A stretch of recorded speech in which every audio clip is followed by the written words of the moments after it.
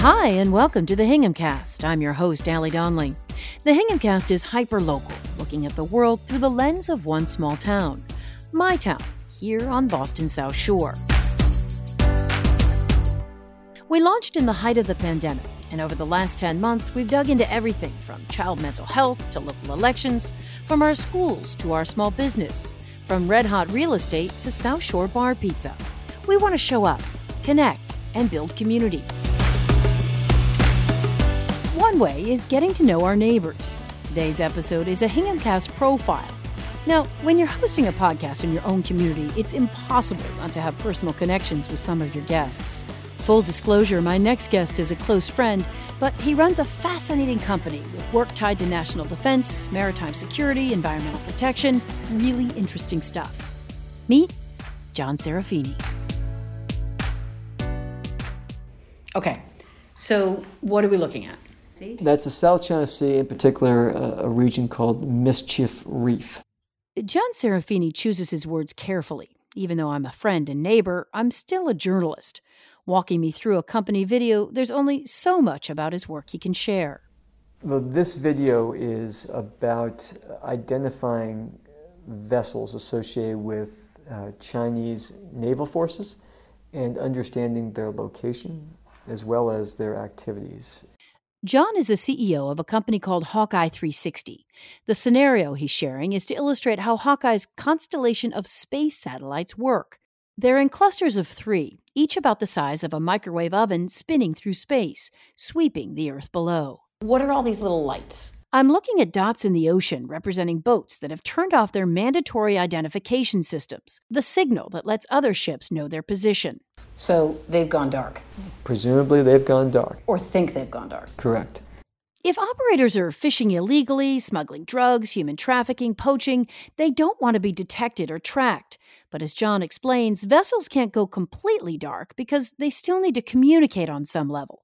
And the walkie-talkies or sat phones, even radar they're still using, throw off RF, or radio frequency, picked up and geolocated by HawkEye satellites peering down from lower Earth orbit, or about 500 kilometers into space. Basically, any emitter on the face of the Earth above a watt in power, we can detect. We can geolocate that emitter, and we can analyze the information about the emitter and convert that into actionable intelligence products for our customers. Okay. So your satellites are kind of sweeping an area, and they're pulling in this RF data from walkie-talkies or, ship emitters or whatever it is. What's happening? Sure. So there's $3 to $5 trillion worth of negative externalities that occur in the global maritime environment. Things like illegal fishing, which is a $30 billion a year problem, drug trafficking, human smuggling, piracy, oil sanction violations, just horrific tragedies of the common that occur all around us because there aren't great technologies to detect the bad activity. What we can do with our satellites is detect vessel activity and be able to track vessels, particularly those vessels that do not want to be found, that try to make themselves quote unquote dark. When they're doing so, the presumption is that they're likely behaving in an illegal manner, be it fishing or smuggling, or perhaps they are vessels that are masquerading as fishing vessels, but are really actually agents of a foreign navy, etc. We can detect these vessels. We can track them. We can start to extract intelligence about what they're doing. And then very importantly, we can use machine learning and artificial intelligence to forecast where those vessels will be in the future and what kind of bad activity they may be engaged in, with the intention to then deliver that knowledge to the appropriate interdiction authorities to stop the bad behavior from occurring in the future. So is it fair to say these are commercialized spy satellites? That is a fair statement. We are the first company to do this in the commercial ecosystem as opposed in the classified environment. Military environment. Classified military environment, correct. So who are your clients or type? I don't know what you can say, but who are your clients or type of clients? As you would imagine, this type of functionality in space and the kind of data that we can collect, as well as the analysis that we can do about that data, lends itself towards security, defense, and intelligence customers, and not just supporting within the U.S. government, but also their defense and intelligence counterparts internationally with our American allies. Can you name any of the other foreign governments that are clients? I can't name our customers internationally. However, that being said, it shouldn't be surprising to you that we focus on NATO countries. And then, of course, we focus on what's referred to as the Five Eye countries, including the U.S., Canada, New Zealand, Australia, and the United Kingdom. I want to take a quick break to say, if you like the podcast, follow us on Apple Podcasts or wherever you listen. Rate and review us, share us on social media, or push us out to a friend. Community journalism does not survive without support. Okay, let's get back to our conversation with John and hear about some specific HawkEye operations he can talk about. So, in the last couple of weeks, the National Geospatial-Intelligence Agency gave HawkEye a $10 million contract to track and map RF emissions around the world. So I want to pause here for a second. For people who don't know what the National Geospatial-Intelligence Agency is, don't worry, I Googled it. It's a combat support agency inside the Department of Defense. So it's in charge of collecting, analyzing, distributing intelligence tied to physical locations. So essentially what we talked about, a spying operation. Now, from what I've read, they've used your data to find guerrilla camps, mobile missile launchers, to track warships, pirate ships like you talked about, unauthorized fishing, elephant poachers. Is that right? Those are indicative of the kind of activities that we're able to track. I think the poaching one is fascinating. You have African national parks the size of U.S. states with huge territories to be patrolled, and just a small number of rangers to do that work to protect these animals. At the same time, they're dealing with particularly difficult adversaries. They have rebel forces sometimes operating in their borders. They have poaching activity, and they're effectively blind in terms of where those individuals may be operating. With our capabilities, we can detect certain types of communication traffic and be able to provide the rangers with what we call dots on a map, effectively giving them the location of the emitters that we can associate with poachers or rebel forces, etc., that allows the rangers a better sense of where the bad activity may occur in the future, which allows them to optimize their patrol routes and protect the animals to a better degree. So, I know we talked kind of in generalities about illegal fishing or maritime activity, but give me some specific examples. A lot of our work occurs both in the classified and confidential realm. So it's difficult for me to point to a lot of different publicly available vignettes that I can speak about on this line. However, we did track a certain type of fishing activity, squid fishing activity, outside of Oman that we were able to associate with fishing vessels that were illegally operating within waters associated with the Oman Economic Exclusion Zone. And HawkEye matched the data that you were getting from RF signals to NASA satellites. Is that correct? What we did in that case was we identified interesting RF activity off the coast of Oman. And then we looked for another source of intelligence to validate what we were seeing. Sometimes we use electro-optical, which is regular imagery, but sometimes imagery can be blocked by the presence of clouds or weather, or certainly not as effective at night. In this case, we were able to task a specific type of modality from NASA that detects light. And we used that to help correlate the RF signals to a series of fishing vessels that were popping up on this other source of imagery to collaborate what we were doing. I see. So you were picking up RF signals. The NASA satellites were picking up kind of a very powerful light, which is a signal that these fishermen were squid hunting. Think of it as the satellites working in partnership with one another. Got it. Got it. Okay. So Congress is pushing the Biden administration to use more commercial satellites like yours, but instead of relying heavily on military satellites. Aren't the military satellites better? I mean, why can't the military just do this themselves? It's a great question. And the way in which we present HawkEye is that we are an augmentation to existing systems and future systems, that we can perform a lot of the quote unquote easier tasks on orbit that can be offloaded from other systems to us to be able to perform. And that allows the government to operate on a more cost effective basis.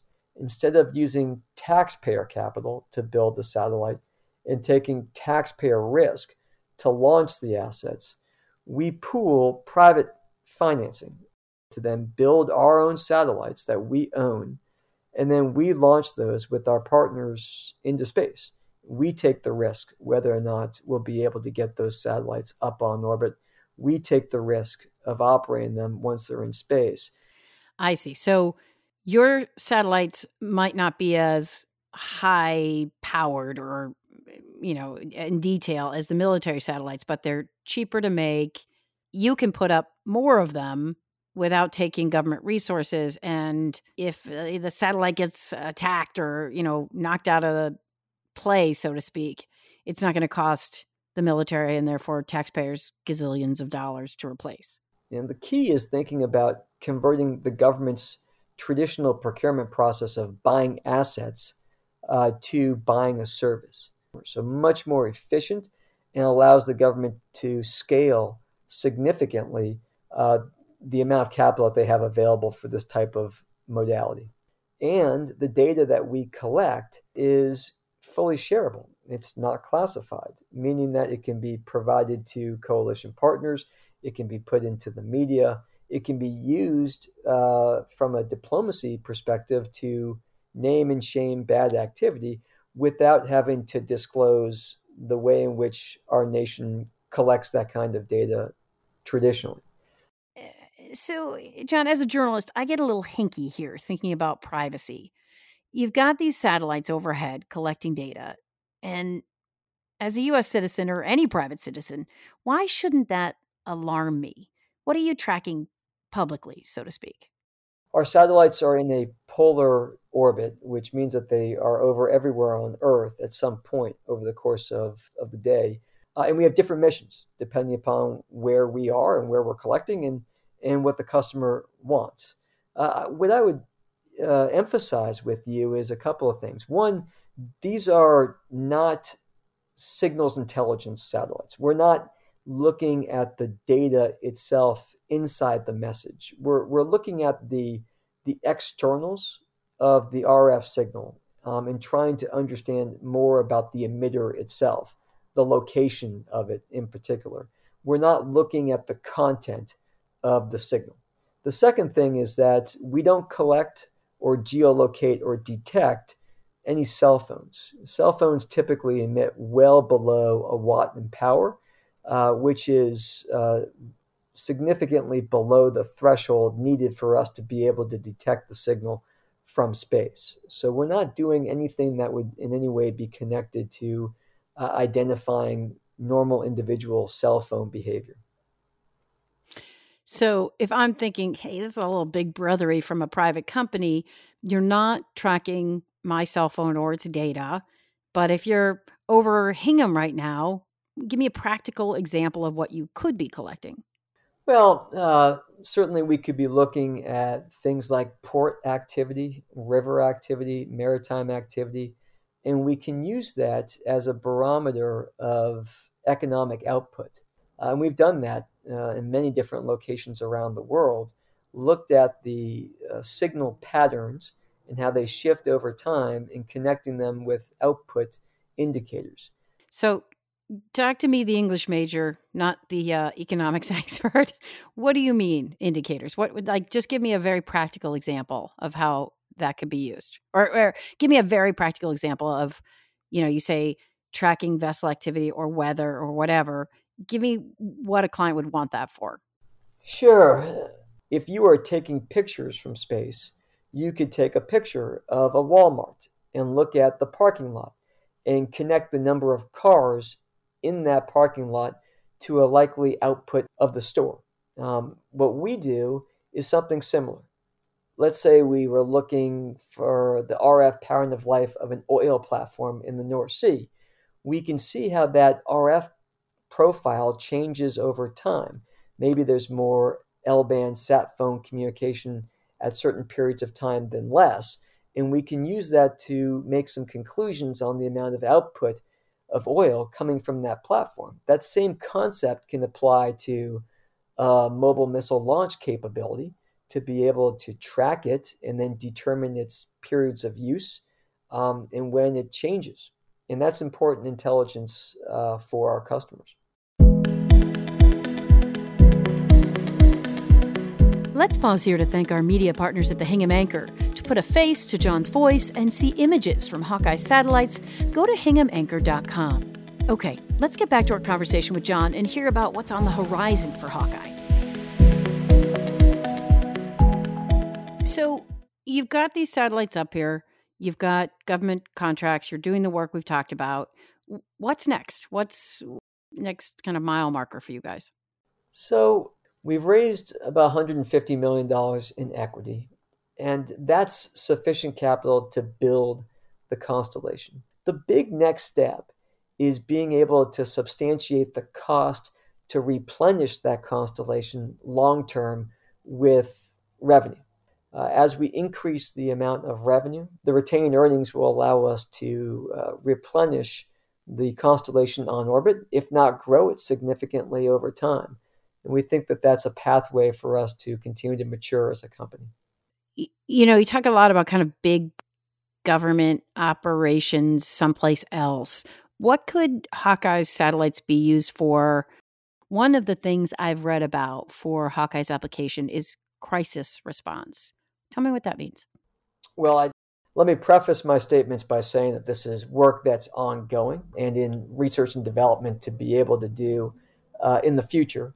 But generally, the idea is we can create a baseline map of cellular infrastructure in places that are susceptible to natural disasters, think in Florida, before a hurricane or other natural disaster occurred, such that after a hurricane comes through, we can analyze that same area looking for RF signals and determine the changes.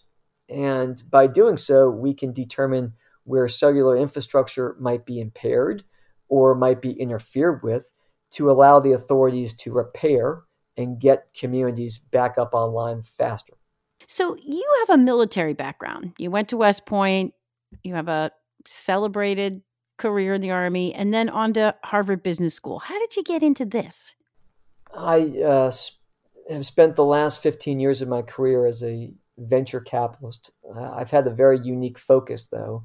I've been really focused on technologies that are relevant to U.S. national security, defense, and intelligence.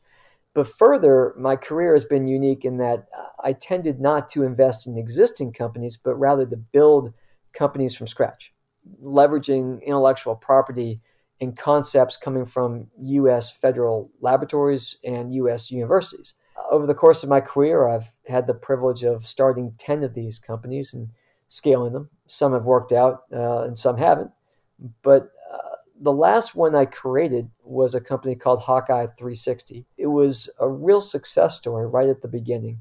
And I so enjoyed starting the company and running it that when the time came for us naturally to hire a CEO and for me to go to the board and provide governance and start the next company, I just felt so connected to the company that I decided to focus on it full time. So I left my venture capital firm about 4 years ago, and I've been running the company as full-time CEO since then. So you've lived in Hingham for a long time. Tell us about your roots here and your wife, Danielle, and your kids. Certainly. Well, we moved here in 2007. We've had a great experience over the close to 15 years that we've been living in Hingham. Our four children are growing up here and love the community. They love the sports programs. It's been a really phenomenal place for us to raise our children and to feel part of the fabric of our small society here. Your mother-in-law also, back in the day, was the high school French teacher, Mrs. Flaherty. Shout out, May. There are many people in this town who still stop me and my wife to reminisce about taking her course, as well as the trips that my mother-in-law supervised, as well as my father-in-law, to France that they would run each year. That's awesome. That's awesome. You are engaged in a very high-level, high-stress industry. Give us one Hingham-tied spot or activity or whatever that helps you get centered. So I've enjoyed being a part of the Hingham Little League board, but even more importantly, I've enjoyed coaching my children in Little League. Just this past year, we had 3 of our kids in various stages of the program, and getting to coach those 3 teams was just a phenomenal experience for me. And as you point out, a great way in which to balance my life. Excellent. Excellent. Well, neighbor, I thank you very much for this conversation. It was terrific. Okay. Thank you. I want to thank my podcasting partner, producer-editor Kristen Keefe. She is incredibly talented and a very good human. Thank you, too, to Hingham Cast alum, intern Cam Baker, for his work on this piece. Our website was designed by Donna Mavromatis and her team at Mavro Creative. I'm Allie Donnelly. Thanks for listening. Talk to you soon.